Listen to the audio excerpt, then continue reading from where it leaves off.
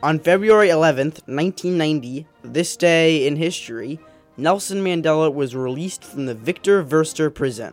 Mandela, imprisoned for opposing the South African Apartheid laws, had been incarcerated for over 27 years.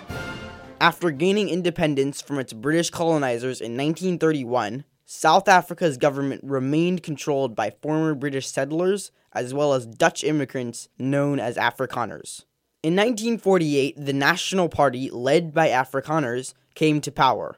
The party began to institutionalize a segregation program known as apartheid, Afrikaner for separateness. Under apartheid law, the mostly native black majority was barred from voting, forcibly removed from their land, and violently controlled in all aspects of daily life.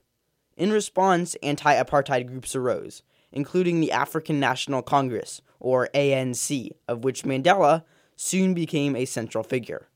The Afrikaner government violently pursued the ANC through the 50s. Nelson Mandela eluded capture for years, at one point disguising himself as a milkman to escape. Mandela and the ANC continued to fight for an end to apartheid, but on August 5th, 1962, Mandela was arrested and imprisoned for the next 27 years.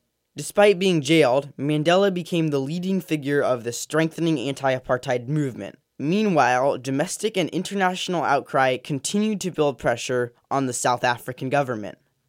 On February 11th, 1990, this day in history, President de Klerk released Mandela from the Victor Verster prison.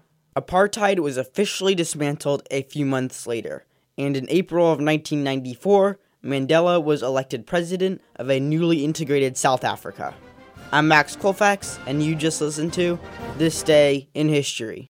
This has been a production of Mendocino County Public Broadcasting, KZYX Philo 90.7 FM, KZYZ Willits and Ukiah 91.5 FM, and Fort Bragg at 88.1 FM.